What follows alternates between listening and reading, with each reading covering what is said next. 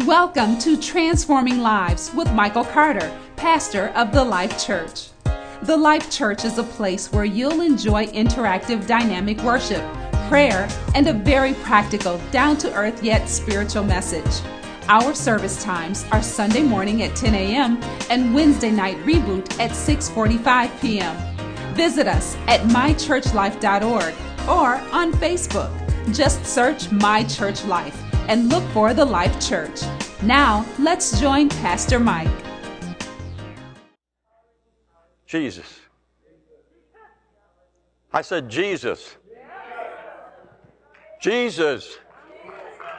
All right, can you say this? Can you say this? Jesus, I believe. Jesus, I believe. Help my unbelief. Help my unbelief. That's what I'm going to talk to you about today. About unbelief. Faith versus fear. Could you put the first scripture up, brother? Matthew 13:53 to 58. It says, "Now it came to pass, when Jesus had finished these parables, he departed from there,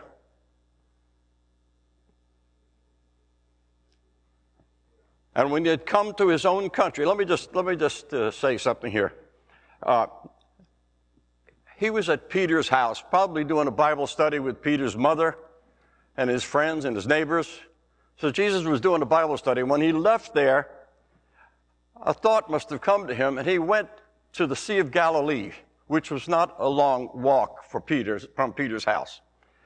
So as he was there, he saw a bunch of people sitting around on the beach.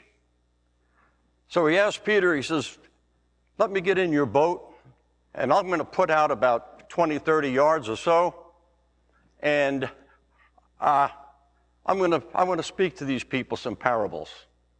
So he spoke parables. Who knows how long he spoke there or how long he sat there, but he spoke parables. So that's where we pick up this story. He came back and he says, "Now it came to pass when Jesus had finished these parables that he's departed from there, and when he had come to his own country, he taught them in their synagogue. So they were astonished." Astonished means their jaw dropped. They say, "Gee, how could we don't know him like that? I mean, who could he be? He's an amazing person, but he can't be the Son of God." Ha ha, little unbelief there, right? He said, where did this man get this wisdom? And where did he get these mighty works? He was casting dispersion. They were casting dispersion on him. This can't be. This is the kid that he used to play with my son in mud puddles. And when my son was in trouble and went to jail for stealing hubcaps, he went over there and he prayed for him. He was his friend. Jesus. Verse 55, so, "Is this not the carpenter's son? Is not his mother called Mary? And his brothers James, Joseph, Simon, and Judas?" Verse 56, "And his sisters, aren't they not all with us?" Where then did he get this? Did he get all these things? They're questioning the Son of God. But let's go on and find out why. So they were offended at him. But Jesus said to them, "A prophet is not without honor except in his own country." What does that mean? It means that he can have honor everywhere, but in his own country, in his own home, in Nazareth. Why is that? Why is that? It's because they know him as a different person. They can't believe that you're born again. You mean he changed? He stopped drinking? He stopped doing crack? I mean, talk to me about it. Can I say, there you go. It's crazy. But it's human nature. It happens today. It's as relevant then as it is relevant now. So a prophet is not without honor except in his own country, They even wanted to kill him. I mean, I watch a lot of Gunsmoke issues, but they don't kill over something that soft. You have to draw on them first. So the Bible says that he did not do many works there because of their unbelief. And you know something? You can't do mighty works if there's people with unbelief. I recently was asked to pray for somebody in the hospital, a young lady. And actually, she's a niece of mine. She was in Bedford. They asked me to come down and pray for her. And there were about 6 or 7 women in the hospital room. And when I walked in a room, I feel that I was moving under the presence of the Holy Spirit. When I walked into the room, I felt a presence there of unbelief. And I believe that a couple of people took offense at it because they didn't know my Jesus like I know my Jesus. Maybe they did, but I wasn't even questioning it. And I asked them, I said, if you are in this room, and I'm going to be praying for this young lady, and you don't believe, you're going to have to leave the room. And I wanted to clear the air. You know, sometimes we have to chase the devil out of our house. You know, we have to do that. And so you need a boldness. Every one of us in here should have that same boldness. Now, I wasn't always bold, but I'm bold now because, I don't have very many years left. And I say, I'm going to do this. So you're going to hate me for the rest of my life? That's not going to be very long. So, praise God. But let me tell you something. It's God's order that if you pray for someone, you have to pray believing. You have to believe. Sometimes I even ask, when a person asks me for prayer, I even ask them, I say, do you believe that God can heal you?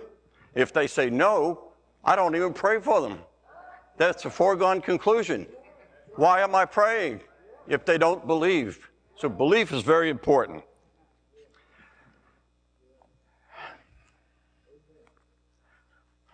So to continue this,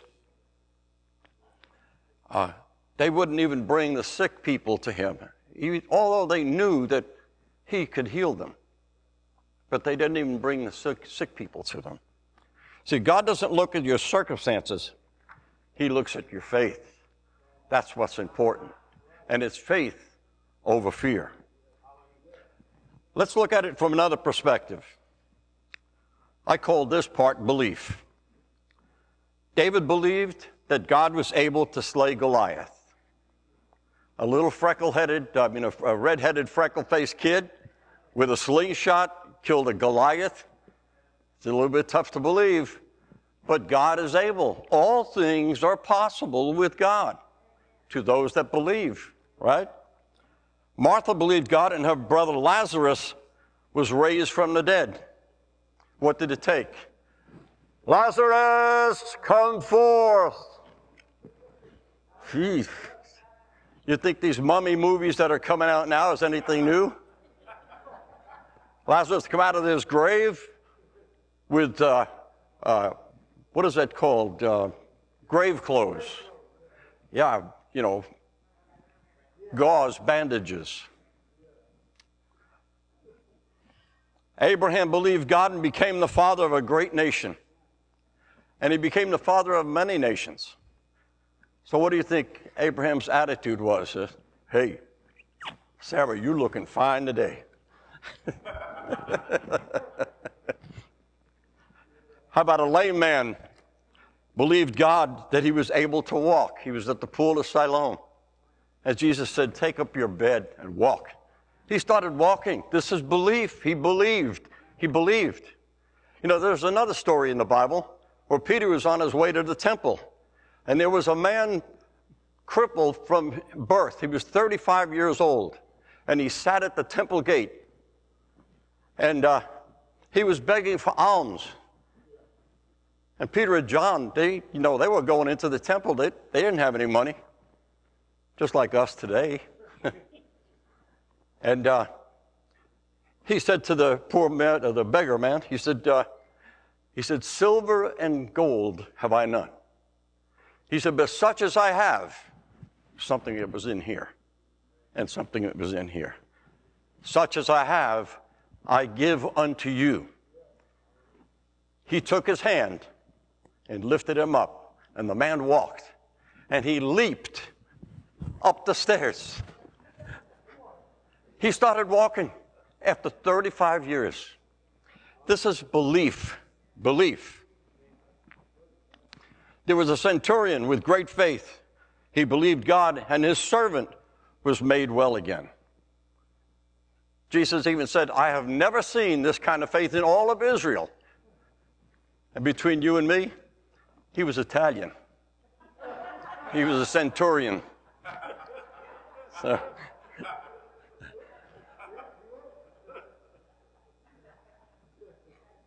Cornelius was an Italian. I don't know if this was Cornelius or not, but they were in the same army. There's a story in Numbers about a sick and weakening people that they looked at a brass serpent.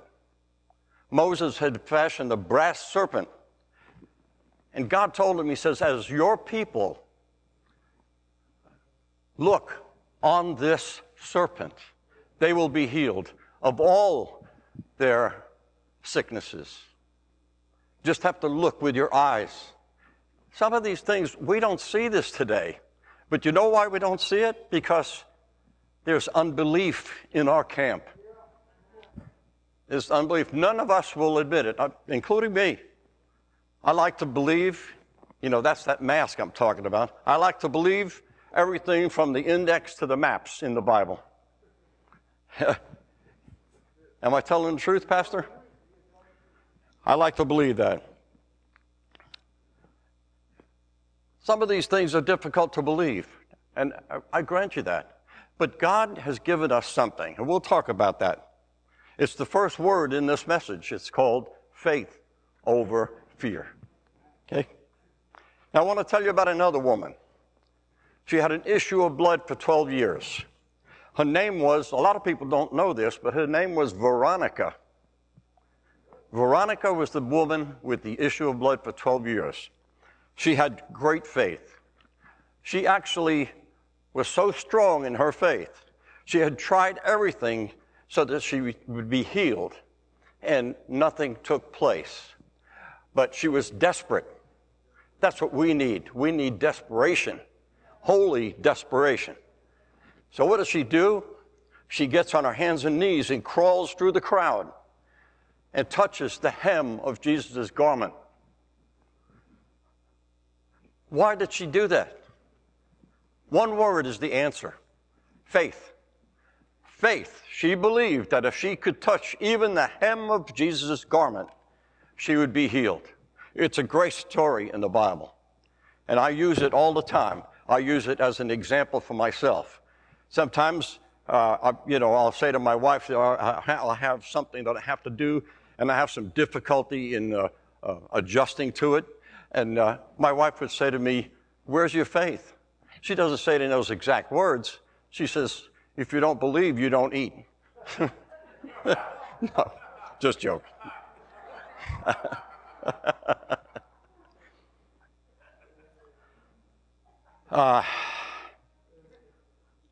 We would see no miracles. We would see no healings, no financial blessings, no healed marriages, no warnings by the Old Testament. The Old Testament is a history book, so we remember from the Old Testament what the New Testament is for and about.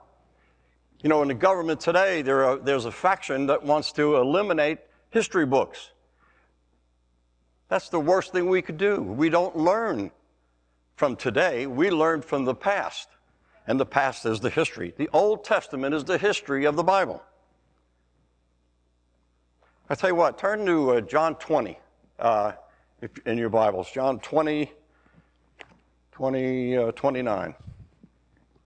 Jesus got into a room with Thomas was sitting. Then he said to Thomas, he said, reach your fingers here and look at my hands, and reach your hand here and put it into my side. Do not be unbelieving, but be believing. It's in red. And then Thomas answered and said to him, my Lord, my God. A realization came to this man. And Jesus said to him, Thomas, because you have seen me, you believed. But blessed are those who have not seen and yet believe. Has anybody in this room seen Jesus? I mean, physically, where you could touch him and feel the holes in his hands? I don't know anybody alive today that has done that. But let me tell you something. If you believe without putting your fingers in the scars, you are blessed. The Bible, I just read that to you. Blessed are those that have not seen and believe. That's where we're at today. You know, when I first got, well, let me tell you, my late wife first got saved the 3.5 years before me. Most of you in here know her. Most of the old crowd has been here. And she always said to me, you have to understand that it's my faith. I don't have to see. And I said to her, well, look, how can I love somebody who I can't see? How can I love somebody I can't see? Well, we can't see. Let me give you an example. We were just at a meeting. I was at a meeting with Kathy, and one of the pastors preached on windmills. He was preaching on windmills. I thought it was a great point that he made. There's a wind. You ever see these, what do they call them, wind farms? You ever see these places? There's like hundreds of windmills. You see that, Michael? Okay. I see you nodding, so that's a good thing. Your neck must be doing better, isn't it? Amen. Praise God. Anyway, we don't see the wind, but it's powering these giant propellers, right? You don't see the wind, but we're reaping the benefit of that wind turning that propeller. And guess what? It's producing electricity. You can't see. I've felt electricity, but I've never seen it. Yet we use it.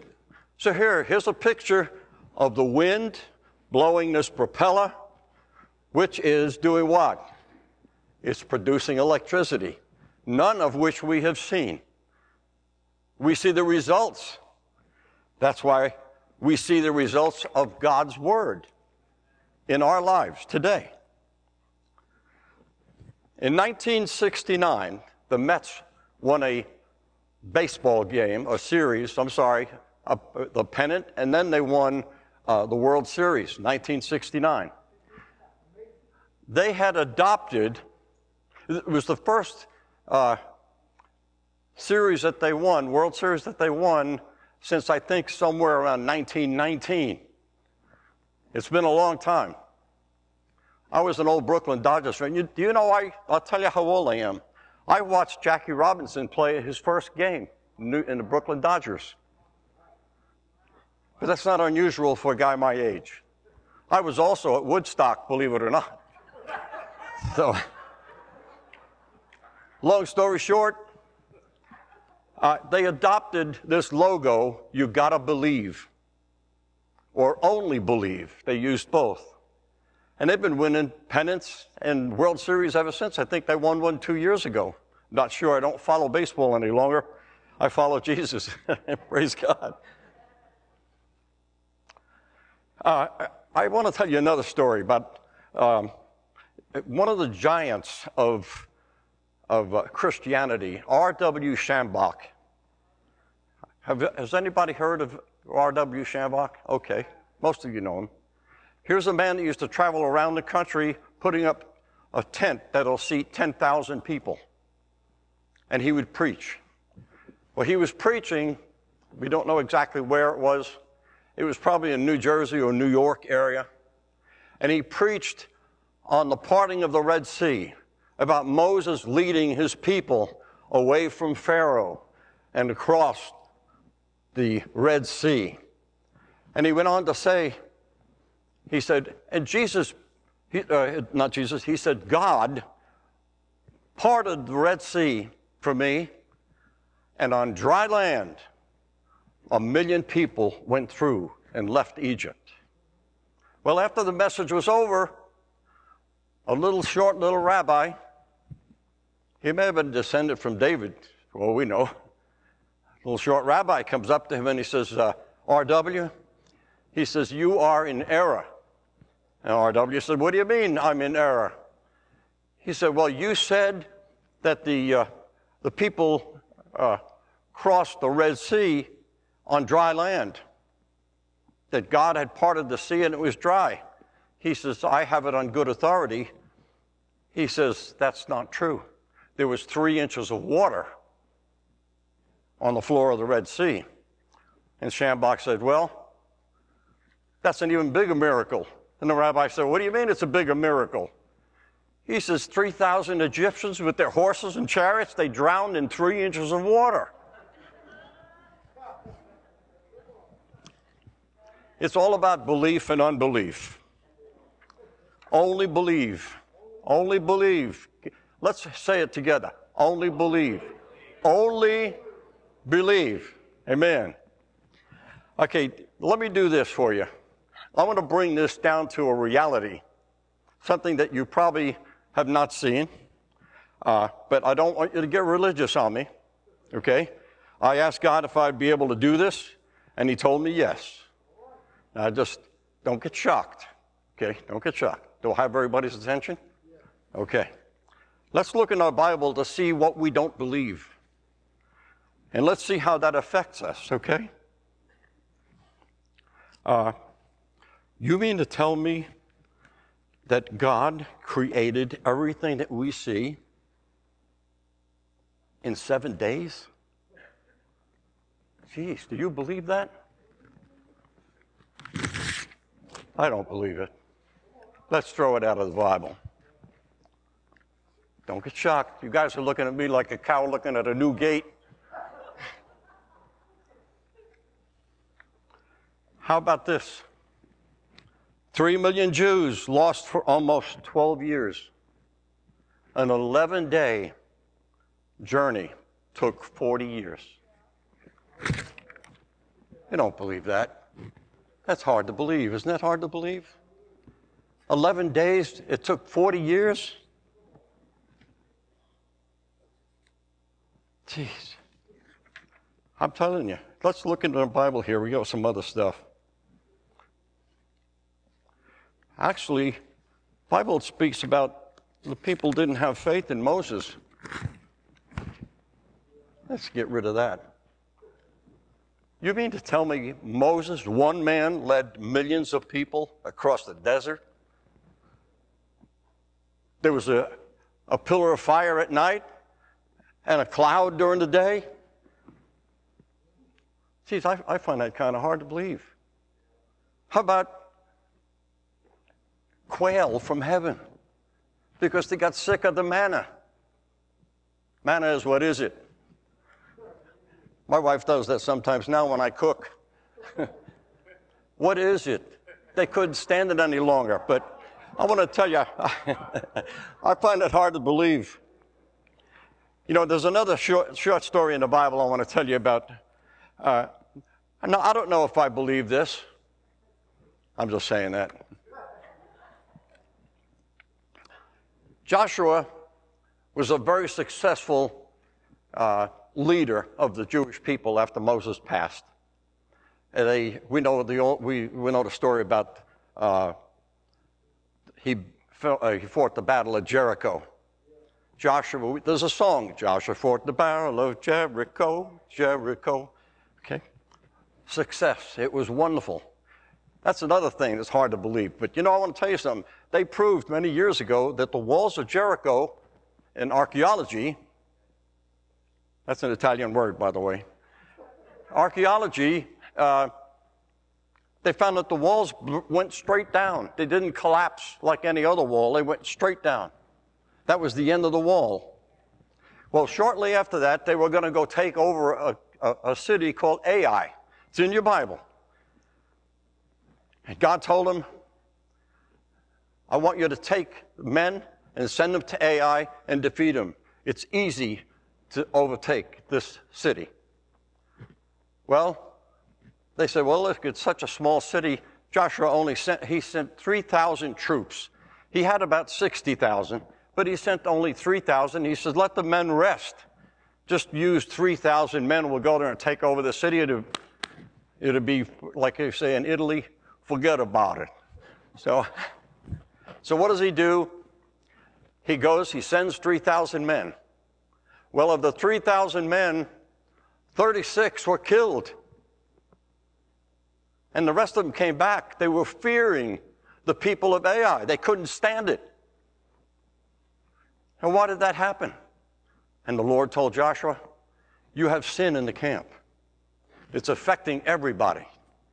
It's affecting everybody.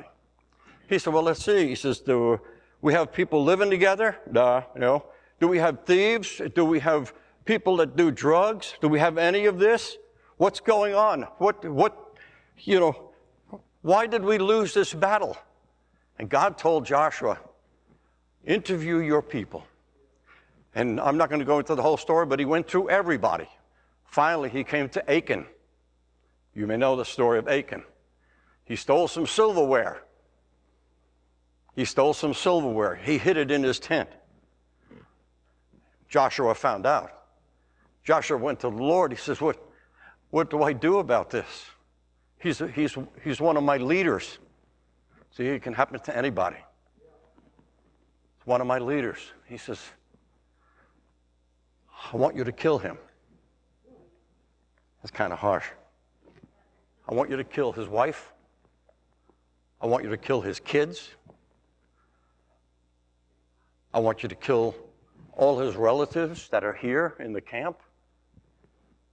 I want you to kill his mule, his donkey, all of his livestock, his sheep, his goats, his cattle, whatever he has. Kill it, every one of them. That sounds like God. He's done that before. They even killed his son's pet gerbil.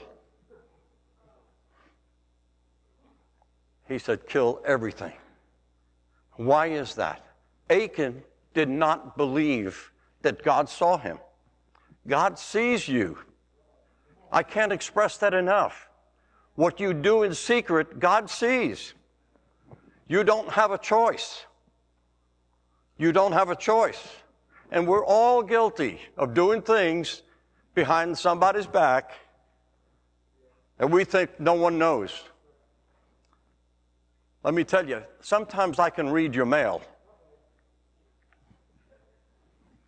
Am I in trouble, brother? Better get a little small ladder ready in case I got to dig myself out of this hole.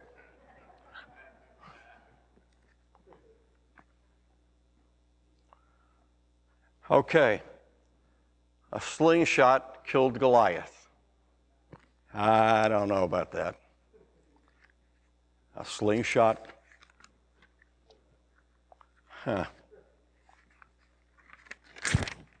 We don't believe that. That can't be. You see where I'm going with this? How about this story? Saul was in the cave of Adullam. He had to relieve himself. Don't get religious on me. He had to go pee. And while he was there, David cut the corner of his garment. He clipped it off with a knife. Saul never knew it. But I believe it. But there's a lot of people that don't. So let's see. That story is right about here. Let's get rid of that. Jeez. Lord, are you sure I'm supposed to do this? Okay. I tell you what, I think we got one more here in the Old Testament that's really hard to believe. Let's see. Yeah. Jonah. How many believe Jonah was swallowed by a large fish? I don't see every hand. I tell you personally, This is one thing that I'm going to have to talk to the Lord about. Lord, would you explain to me what kind of fish that was? It wasn't a whale because it says fish. A whale is a mammal. As a matter of fact, a whale's throat is probably about that big. It's not very big. But now a shark, that's different. His throat could be that big. But sharks have teeth. How did Jonah get past the teeth to get into the belly? It's a tough question. I'm going to ask. I try to rationalize it, I used to own a fishing and a sports shop in New York. I knew a little bit about fishing. I don't think there's anything with a throat that big. But it said that God prepared a fish. God prepared it. God can do anything. We just spoke about that. But anyway, right now, I don't believe it. I don't believe it. Let's see, we're in the New Testament now. This is interesting. There was a man in the New Testament. His name was John. He lived in the woods, kind of like some of the homeless folks that we know here. I used to work with those homeless folks, by the way. I love them. They're good people, most of them. I mean, there's a couple of clunkers in there, but I love them very much. Several of them got saved after I prayed with them.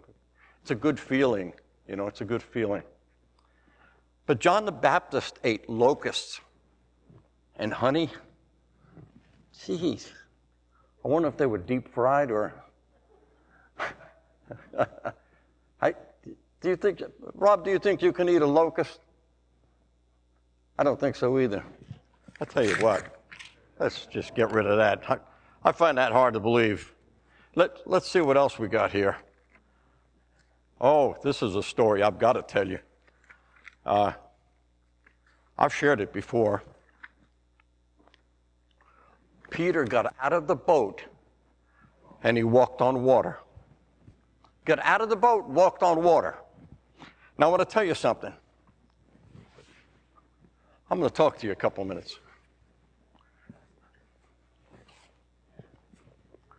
He got out of the boat and walked on water. When I first got saved, my pastor, some of you know him here, G. Marie, my pastor talked about faith. When you first got saved, if God told you to walk upside down on the ceiling, you could do it. When your faith is so strong and so fresh, and all doubt is gone. All doubt is gone. Well, I went to a place called Lake Ronkonkoma. Some of you know where it is. And I went out there and I prayed a little bit. Took off my shoes and socks. Did I tell you the story already? I took off my shoes and socks, rolled up my pants to my knees. And I tried to walk on the water. I tried it for 15 minutes. So, being a new Christian, I said, Peter, can you help me? What's the trick? But the Lord answered me instead. He said, you don't have enough faith. You don't have enough faith to walk on the water. So I thought I did. I tried it again. But you know something? I don't have enough faith even till this day. But since that time till this time today, my faith has grown. You know what I mean? There's several things that God has an ocean of. Faith is one, mercy is another, and grace is the other. So I'm going to go to Lake Ronkonkoma. Am I going to go with a teaspoon to get some of that faith? Am I going to go with a little sand pail to get some of that faith? No, I'm going to go with a 55-gallon drum, maybe 2 or 3, and grab some of that faith, because that faith is what's going to give me eternal life. That is the faith that's going to give me the miracles that I'm looking for. That is the faith that when I lay hands on people, they believe, I believe, God believes, and we all believe. Amen? So, Peter walked on water. Let's see where we're going. This Bible is getting awfully thin. See, some of this we don't believe. So why do we even have it in the Bible? Let's just throw it away. Here, this is another one. Do you know how far 650 yards is? I looked this up.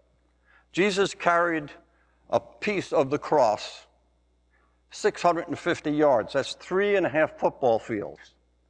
But before that, he was whipped and punched. He was bleeding. He was hit with I don't know what they call it, a flagellum. Am I saying it right, Eldon? Flagellum, is it? It's a whip with pieces of bone. And what it does when you're whipped with it, it peels the skin off. It rips you off in ribbons. He was bleeding, weak from bleeding. There was a Simon the Cyrene had to actually help him with this. But let me tell you something. Years ago, in the late 50s, I worked in a sawmill in Louisiana. The first job I had was stacking railroad ties. A railroad tie weighs about 700 pounds. And giving the benefit of the doubt, that's a 9-foot tie. Giving the benefit of the doubt, a 6-foot tie, which may be the size of the part of the cross that Jesus carried, was probably 300 pounds. I personally, even in my prime, in my younger days, could not carry a 300-pound railroad tie 650 yards. Jesus did it, but he had help. But 650 yards, this is getting very thin here. Praise God. Jairus had a daughter. She was dead. They even hired mourners to come to where she's lying in bed. You know, in those days, there was no funeral parlor. They were laid in state in the house. Jesus went over to her and he says, "Rise up." She's not dead. She's just asleep. I find that hard to believe. Are you getting the picture here? How about this one? A sheet came down from heaven with animals in it. Come on, Peter. What are you smoking? Paul bitten by a poisonous snake and he lived. He shook it off. Paul, this Bible's getting awfully thin. How about this one? If I don't speak in tongues, my spirit man doesn't pray. I can prove it. It's in 1 Corinthians 14:14. The spirit man does not pray if you don't speak in tongues. But that doesn't mean you're not saved. It's just evidence. I have evidence. How many people in here, raise your hand, speak in tongues? Praise God. That's almost all of you. It is all of you. Praise God. It's a heavenly language. It's a heavenly language. There's a lot of people that don't believe in it. How about this one here? I'm almost done, folks. You awake?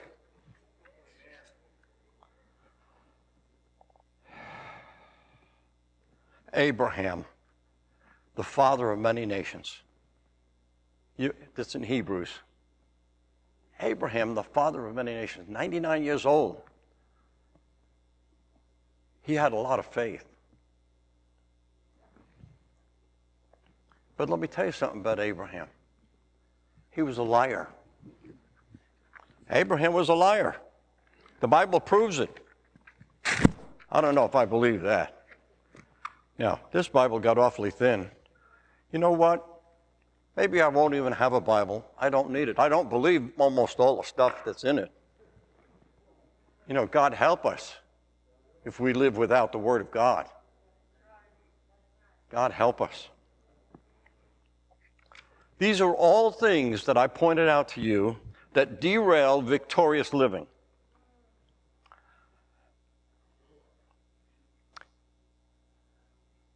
You know, let me give you a thought, something to think about. If you don't believe that there is a God, after you die, you will believe. Think about that a minute. After you die, you will believe. He's going to ask you, where do you want to go, smoking or non-smoking? He's going to judge us. It may not be the white throne judgment, but we will stand before the Lord one day and say, why didn't you believe it? Where is your faith? Can you believe?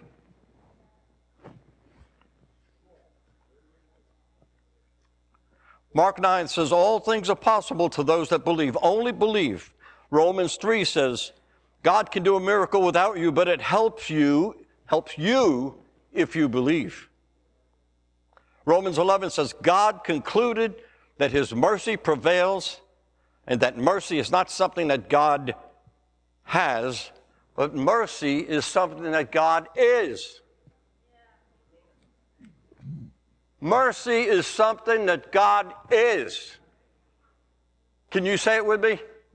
Mercy is something that God is. Let that soak in. Mercy is something that God is.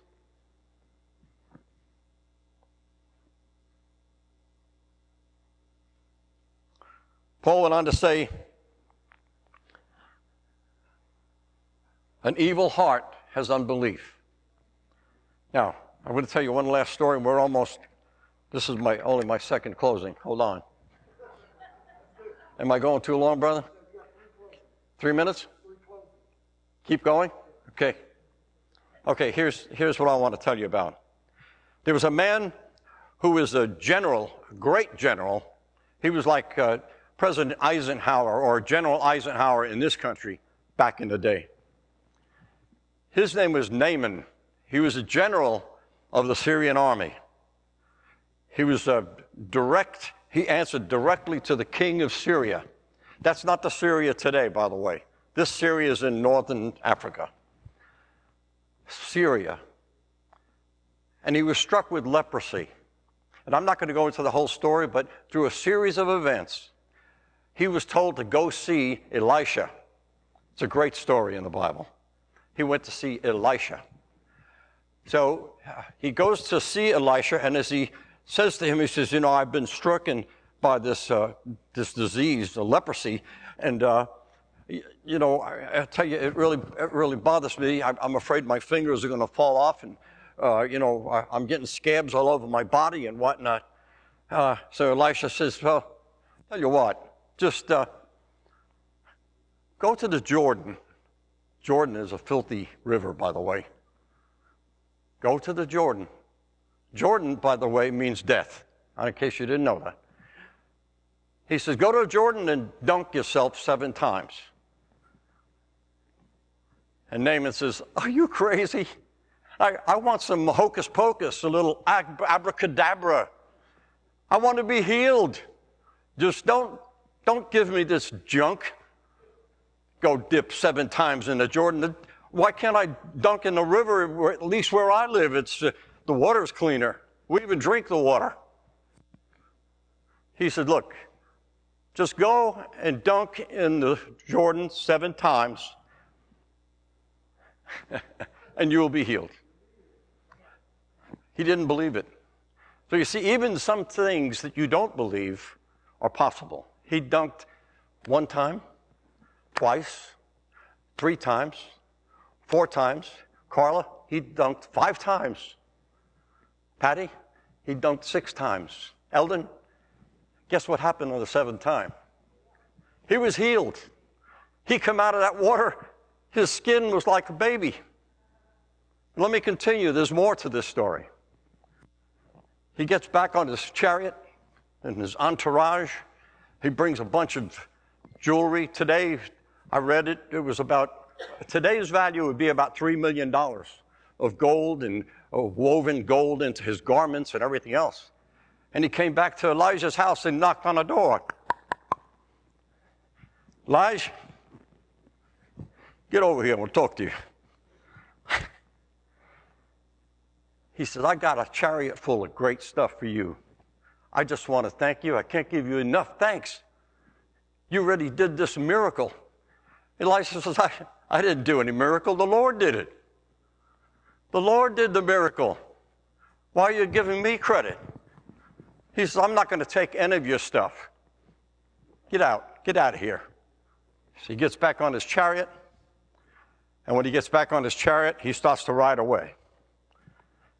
And then what happens after that? Somebody started running after him. Somebody by the name of Gehazi. You know who Gehazi was? Gehazi was Elisha's servant. A little bit of a devious character. Greedy. And he ran after the chariot. He heard the story at Elisha's front door. Being his servant, he was probably behind the door. Kind of a shady character. So what does he do? He runs after the chariot. And Naaman turns around and he says, hey, is there something wrong? Whoa. He says, no, sir, no. He says, he's a liar first. He says, we have a couple of prophets from the seminary school that just dropped into the house. He says, they could use some clothing. They can use some stuff. Okay. Well, what would you want? He said, well, I'll take these 4 pieces of garments, and I'll take some of this gold and this brass and this copper and this silver, and that should be good for them. So he comes back to the house with all of this in his arms. Elisha was in a different part of the house, didn't even see what was going on. I didn't say he didn't know. I said he didn't see. But Elisha knew what happened. Do you know what happened to Gehazi? He didn't believe that God saw him. And God told Elisha. He didn't believe that Gehazi was messed up. Well, Gehazi's skin from that day forward was gray from leprosy. And every generation after that had that same leprosy. It was a curse that Elisha had put on him because of his unbelief. Okay? Okay. I'm going to give you another short story. I'm sure you may have even heard this before. There was a man that walked a tightrope across Niagara Falls. And he had a crowd just engrossed with his ability and his faith to believe that he can make it from here to Niagara Falls and back. Have any of you ever been to Niagara Falls? It's a pretty long way. 75 yards maybe across whatever river it was or whatever fall it was. And he walked across with a wheelbarrow. No, I'm sorry. He walked across and then he walked back. He came back and he got a wheelbarrow and he said to the crowd, he says, does any of you believe that I can do this again? Everybody, yeah, you can do this. You can do this. Yeah, you can do this. With a wheelbarrow, that'll be even easier. You can do this. He said, okay, I'll tell you what. I'd like to have just one volunteer. Would you get in the wheelbarrow and let me try it with you? That's where we are today. You know, faith is okay for you, and it's okay for you. But, you know, listen, I'm going to back off a little bit. I don't take those kind of chances. I love my life too much. But it's what you speak with your mouth. Okay.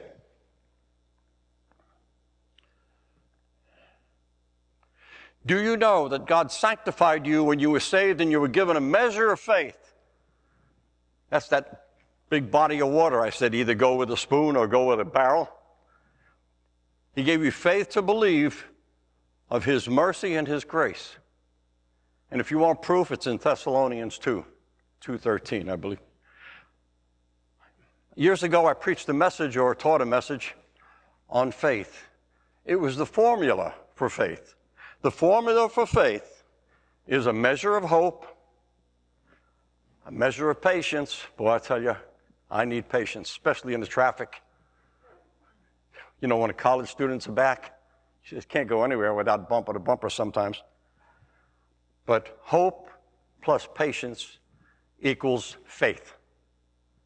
If you hope and you wait, patience, you will get what you want.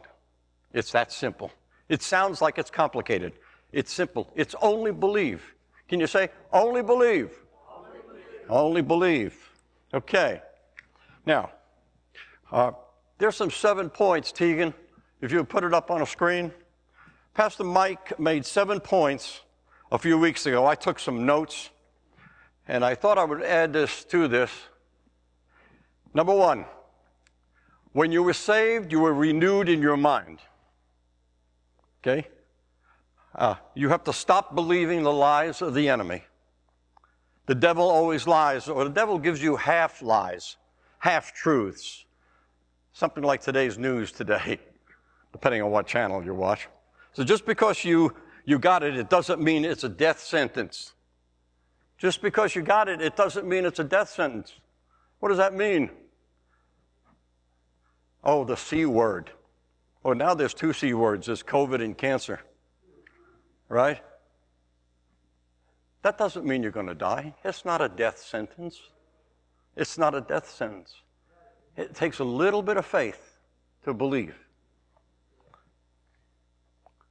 You got to believe for your healing. I'm reminded of the woman with the issue of blood. Okay? The power that raised Jesus from the dead is in us. The power that raised Jesus from the dead. Do you know how much power that is? The power that raised Jesus from the dead resides in us. It resides in you, Duran. Brother James, that power resides in you and Carol, your daughter. Inside joke. Where am I? Exercise your faith and believe God for your healing. I'm not sure if I'm following that properly. The power that raised Jesus from the dead resides in us right here today. Right here in Bloomington, Indiana. It's possible. Number 3, get rid of your toxic friends, the ones you used to smoke pot with, and the ones you fell into sin with. You know what I mean? You are a new creation in Christ. Shout out the doubt. Shout out the doubt. Number 4, don't carry that hatred. Learn to forgive. It frees you. Don't carry the hatred in you. Don't carry that hatred, you do.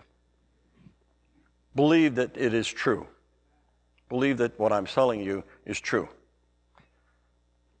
You know, when I was raising my kids, Carrie's kids and my own son, we always told them, if you don't have to use the word hate, don't use it. I personally, to me, it's like a cuss word. I don't like to use it. You could ask my wife, I very rarely use it. Very rarely, maybe never. But hate is not of God, to me. I mean, I know Jesus hated some things, but for me, I can't hate anybody. You know, He's God. He could hate somebody if He wants to. But I can't. I just have a hard time. I don't want to hate anybody. I love everybody.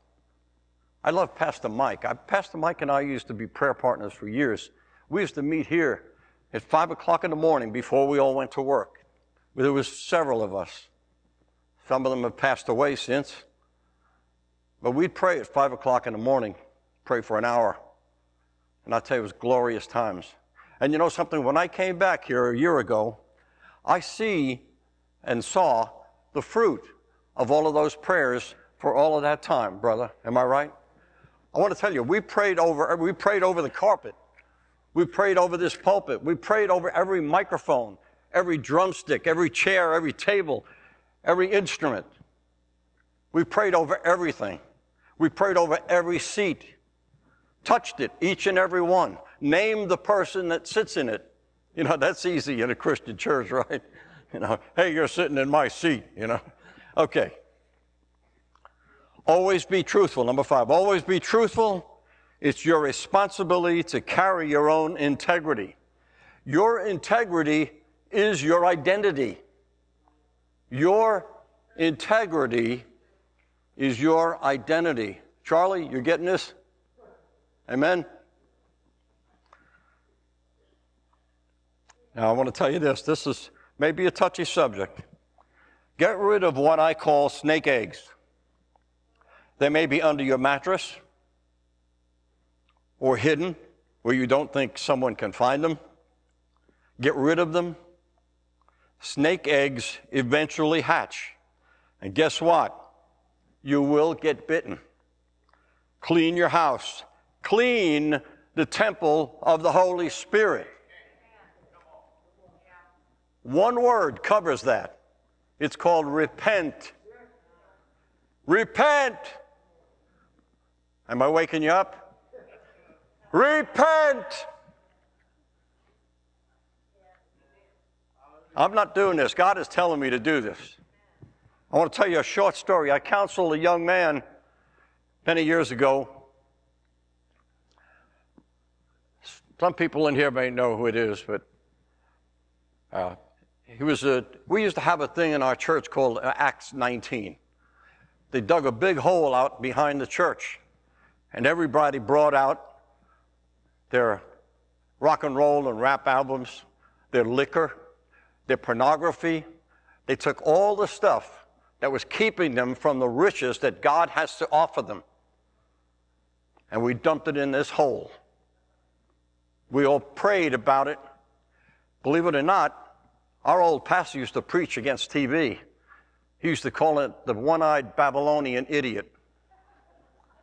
It governs us, that TV. I mean, I watch TV. I'm not against it, but it can affect some people, you know. And how it can affect you in a positive way is as soon as they start cussing or you're seeing some scenes that you have already made a covenant with your eyes not to see, you've changed the channel or fast forwarded or turn it off. That's what we've got to do. Our eyes don't want to be laid on sin. But let me talk about this guy. He got rid of everything that he had, including, I believe, a small TV in his bedroom. He got rid of his computer. Anybody see the movie Fireproof? Okay, got rid of his computer too.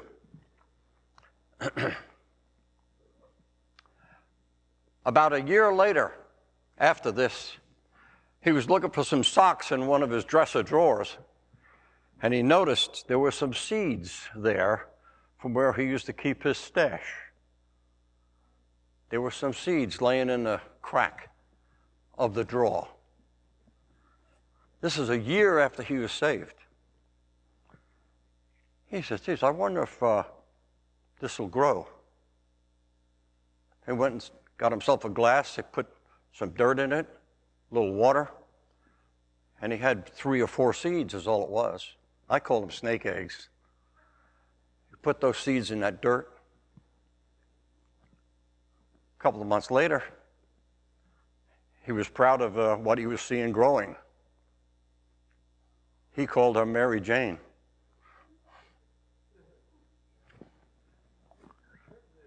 They're snake eggs.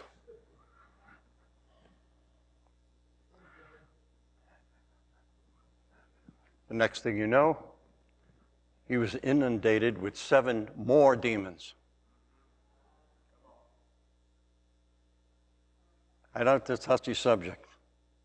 It is harmful. It's a gateway thing. You know, oh, it can't harm me. Well, maybe not now, but one day it will. And you're the last one to realize that your memory is going, because that's how it affects you. I mean, I don't have any medical proof of that. I just know people that were into it, and I know that some of their memories are not all there. So I just ask you, if you have any snake eggs in your house, get rid of them. Have an Acts 19 and get rid of everything. Number 7, God wants to talk to you about your relationship with Him. He wants you to be intimate with Him. He wants your head on His bosom. He wants you to hear His heartbeat. And He wants you to get in a rhythm with it. Now let me just bring this to where you're at. We all had a dad or a mom when we were kids. Didn't it fascinate you to put your ear to their chest and you can hear the heartbeat? That's what God wants from us. He's calling us to put our head on His bosom. Do you know why? He loves you. He's your daddy. He wants to draw you closer to Him.